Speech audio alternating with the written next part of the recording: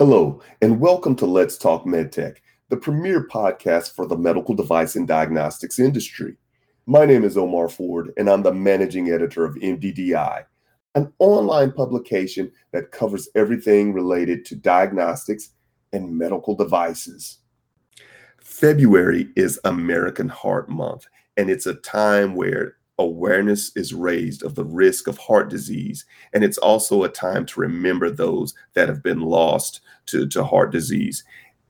Statistics show that more than 650,000 people each year die from cardiovascular disease.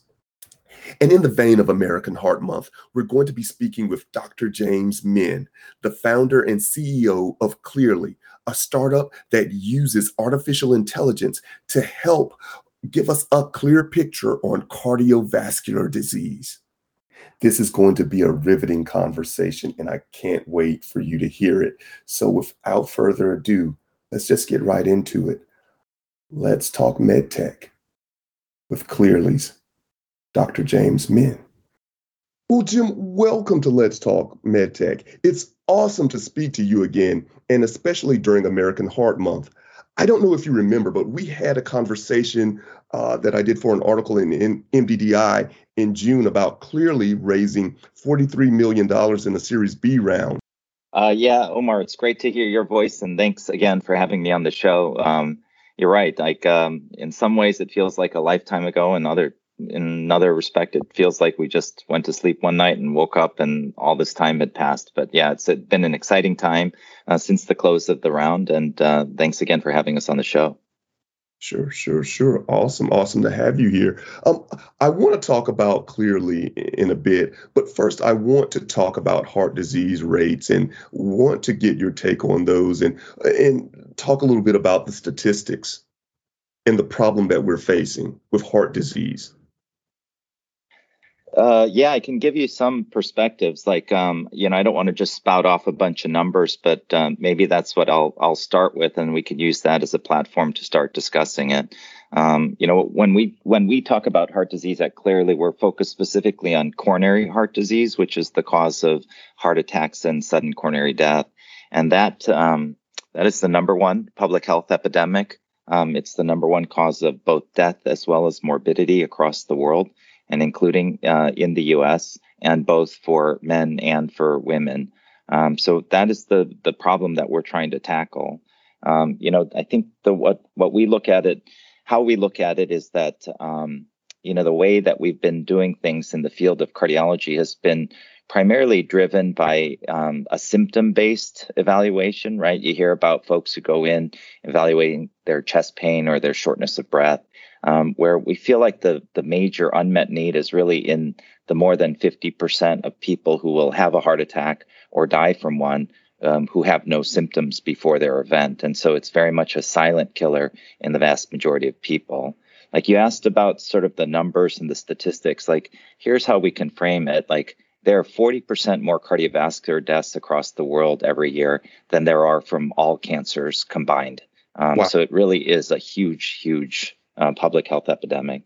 And if that doesn't get you, then if you look back to 2020, there were twofold more cardiovascular deaths than deaths from COVID-19. That's how big this epidemic is. And so we're really trying to raise awareness so that we can get people to understand that this is the silent killer, really needs some early diagnosis and prevention. And I think that we can start to use these precision diagnostics tools to really assess people's risks and get them on the right therapies early to prevent heart attacks and sudden coronary death.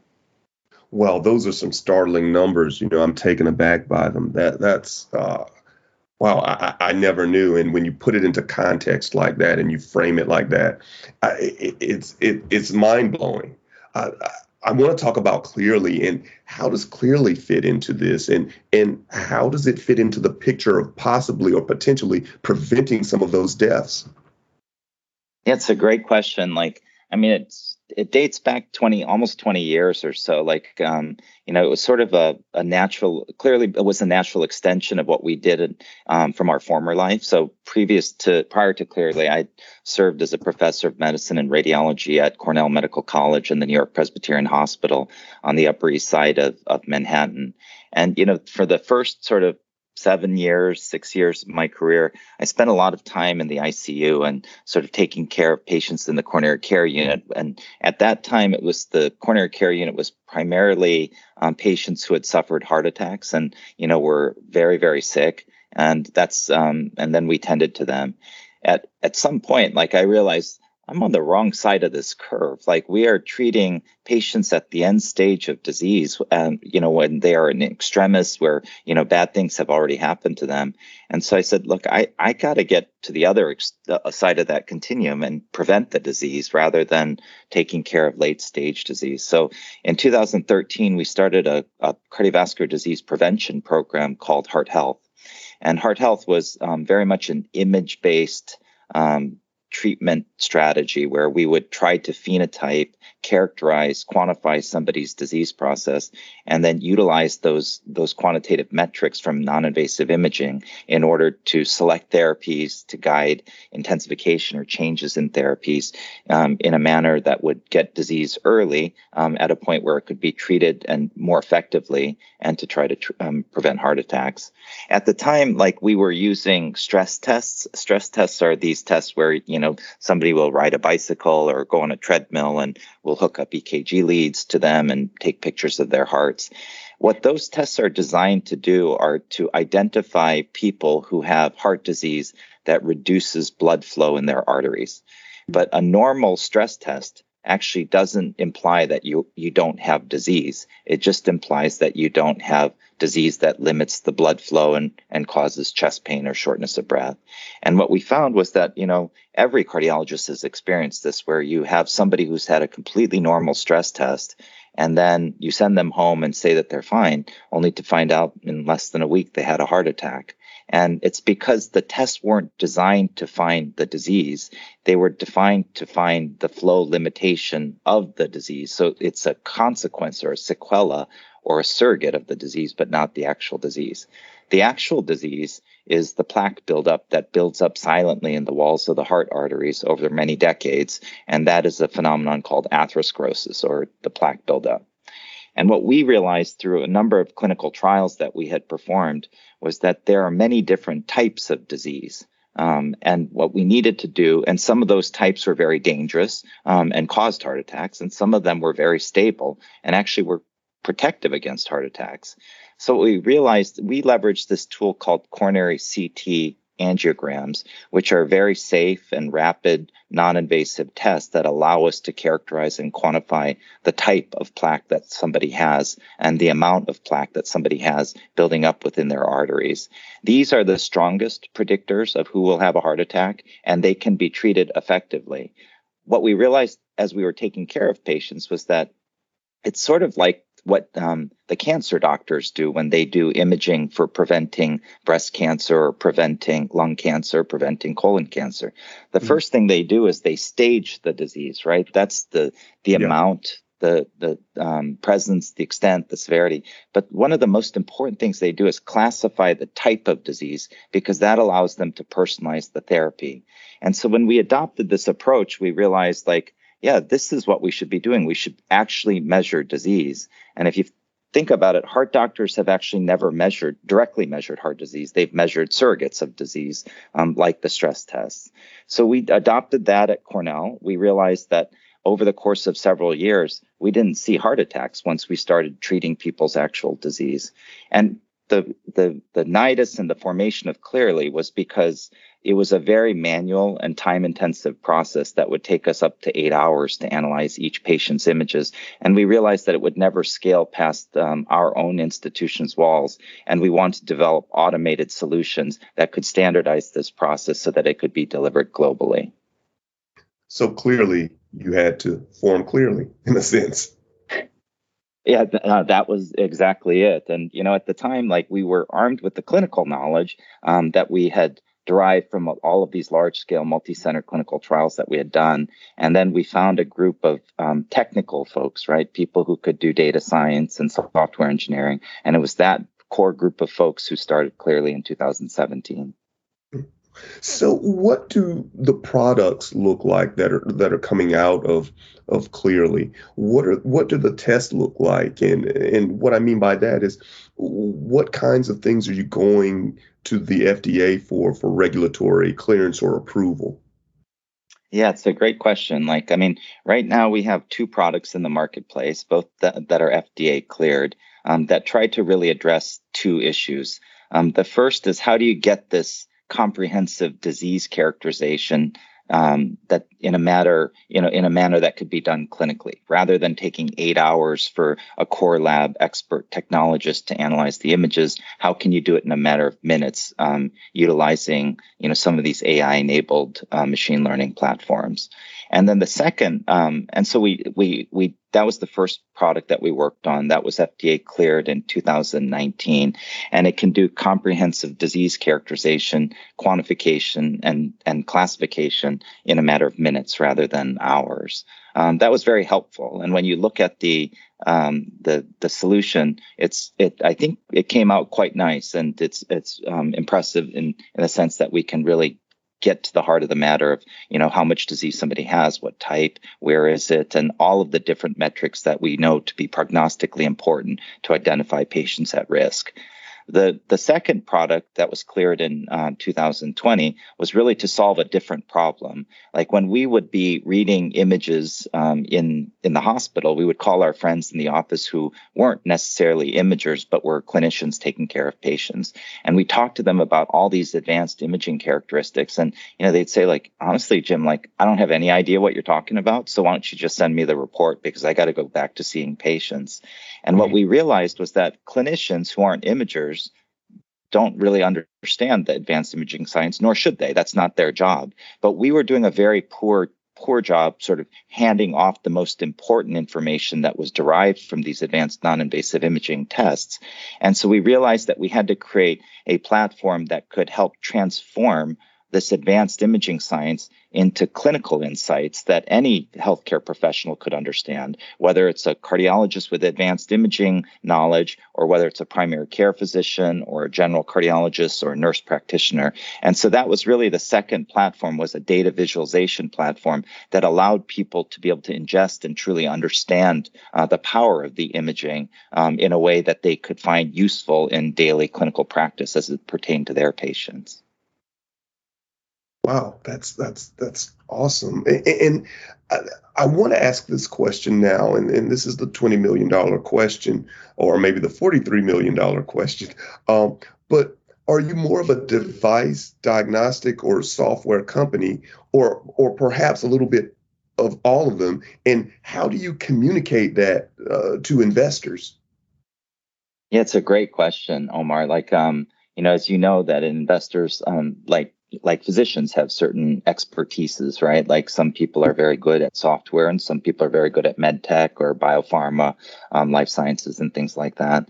What we describe to the investors and what we describe to the clinical community is exactly the same message. What we have developed is a digital care pathway. It's a standardized pathway that allows an AI-enabled approach to really improve sort of comprehensive disease characterization, phenotyping, if you will. And then Yeah. we translate that imaging science into clinical insights that healthcare professionals can understand. We further translate it for patients to improve their health literacy. And then we're working with the professional societies, in particular the American College of Cardiology, to develop treatment algorithms that treat actual disease rather than treating surrogates of disease. And then we can finally track the success, the therapeutic success of our approaches utilizing the software platform again. So it's really this sort of closed loop pathway that starts with imaging, but converts it to clinical knowledge for doctors and patients, allows people to act on it successfully with treatment, and then to track that therapeutic success over time. So that's what we communicate both to the investors and the clinical community, is that we now have a quantitative, objective, and standardized care pathway for treating patients with coronary disease across the entire spectrum, from mild to severe. Yeah, and it seems as if investors have been responding, that positively, and they're really understanding this message. I go back to the Series B round in June, $43 million. That was a pretty good financing or funding raise, especially during the pandemic. It was, I mean, I think that we had a number of secular tailwinds behind us. In November of this past year, we saw the American Heart Association and the American College of Cardiology elevate coronary CT angiograms. That's the test that we apply our technology to a level 1A recommendation above any other method for evaluation of patients with suspected coronary heart disease. In the same past year, what we saw was the Society of Cardiovascular Computed Tomography released a consensus document on using atherosclerosis imaging in a clinical fashion for the first time. So that was really great. And just about a couple of weeks ago, we saw the American Society of Preventive Cardiology also release a professional document indicating the utility of atherosclerosis imaging to really guide prevention and reduction of heart attacks. So I think there's an increasing awareness in the field of how important it is that we actually measure disease rather than indirect markers of disease. So, we were blessed with that, as well as, by the 2020 and 21 was a pretty good time for digital health companies to raise capital. Exactly. We saw such an explosion of digital health in 20 and 2021. I almost feel like that's just one long year. I can't even say them separately. I feel like 2020 just continued on throughout 2021. We've seen a lot of growth on MDDI side. We've seen just so many digital health companies explode, become, acquired over the different disciplines, the different sectors of med tech. And it's just amazing to see this explosion right now in what's happening with digital health. I want to shift a little bit and go back to something that you said earlier about patient literacy, helping to improve that. And I feel as if we're starting to see this shift in healthcare. It's becoming more of a consumer-driven market. Patients are they're taking more ownership of their health. They want to be informed. They want to know more. And we saw a huge shift like this in the cardiovascular market when Apple received FDA clearance for AFib detection on the Apple Watch a few years back. Do you see this trend impacting clearly? And is this something that the company actively thinks about when designing products? Or do you think I'm just blowing smoke here and there's no validity to any of this that I just said? No, I think you're exactly right. Like there's definitely there's an increasing sophistication, right, of the patient in healthcare, and we have access to so much knowledge and data through the internet and other media forms, so that people actually know more. Sometimes they know some things, but not others, and so there has to be I think a more centralized, sort of dedicated approach to making sure that the consumer knows sort of what they need. But I do believe that consumers are very sophisticated and savvy at this point in time, including patients. And you see a lot of healthcare companies really going direct to consumer. We didn't do that, Omar. Like we believe that this company will become the new standard of care and fundamentally change the care paradigm of how we approach patients with coronary heart disease who are at risk of heart attacks. But we do recognize the importance of engaging with the consumer. In this case, it's the patient. Mm-hmm. And we see just countless requests and inbound communications from patients coming to our website saying, hey, I'd like to learn more, and where can I get this test? That's great. It's just great that people are aware and that they want to learn more about their heart and get more actionable data from the studies that we offer. I think that's something that we will continue to cultivate, but where we're really focused, I think, more than like an Apple going after the consumer, is health systems and providers where we can truly integrate ourselves as the standard of care. Sure. Understood. Well, how has adoption been so far? Are we where we want to be? Room for improvement, or could you give some maybe color to that? Yeah, the adoption has been quite surprisingly, it's just been great. We find just a very warm reception in the marketplace so far for our products and services. And I think that I think the major reason is that they see value in it, right? So we believe that we sit sort of most appropriately in a value-based healthcare environment, which really focuses on prevention and reduction of healthcare waste. And I think that we've seen a lot of enthusiasm. Where we are currently targeting is mostly health systems, where we engage with health systems both to evaluate symptomatic patients who have chest pain or shortness of breath, like we traditionally have. But what we also do is we engage with them in true prevention, where we identify patients who are at risk and diagnose them earlier, get them on good medical therapy and lifestyle changes to prevent heart attacks.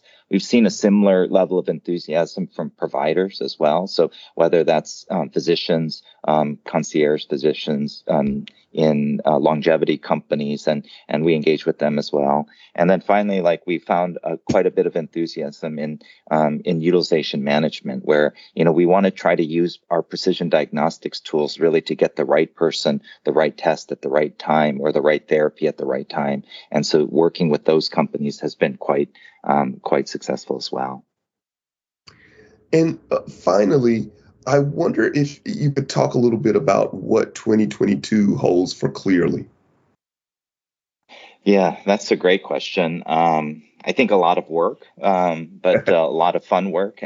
We spent 2021 really building out a world-class team. And so really proud to sort of sit at the table with these leaders that have joined Cleerly, all from very different sort of perspectives and expertise, whether it be, in technology or operations or medical or marketing or communications. I mean, just truly a world-class team of people who have, I think about 2/3 of us have been in cardiovascular our whole lives. So there's enough of that domain expertise to understand the questions that are important to answer. And then about 2/3 of us have been sort of held leadership positions at hypergrowth healthcare startups. And so there's enough sort of muscle memory of, how to build a company without breaking it, and to make sure that we go carefully and quickly, but always making sure that we deliver best-in-class products. I think 2022 is really around sort of the widening the partnership model. And so with the health systems, with the providers, and with some of the utilization management companies, really to expand our commercial footprint and our clinical footprint. That's mostly, I think it boils down to it's time to execute. We've built the products, and now it's just time to execute. Well, Jim, thanks for coming on to Let's Talk MedTech. It's a pleasure to talk to you as always. Look forward to seeing what the future holds for Cleerly, and just such an awesome conversation. Thanks for agreeing to do the program. Yeah, Omar, thanks so much for having me on the program again. It's always a pleasure to talk to you. I really appreciate your invite so that we can sort of articulate our purpose of being, which is to create a world without heart attacks. So thanks again, and look forward to our next interaction. Awesome. Sounds good. Take care. Bye-bye now. Now, that was an incredible conversation with Dr. Min. It's amazing to see all the things that Cleerly is up to. Hey, but before we head out of here, I just want to take a few minutes to talk to you about an upcoming event that I know you don't want to miss. Yes, I'm talking about IME West, the Advanced Design and Manufacturing event, and it will feature Medical Design and Manufacturing West, Westpac, Automation Technology Expo West, Design and Manufacturing West, Plastec West, and CanPack West. These events will return to the Anaheim Convention Center from April 12th through April 14th. And this event is going to be a smart event, enabling registered attendees to research exhibitors and products and access exclusive on-demand content and products before, during, and after the live event. Okay, I've got you all excited about IME West, but how do you register for it? How do you get even more information? Well, I'm going to tell you. Just go to west.im.informa.com/2022.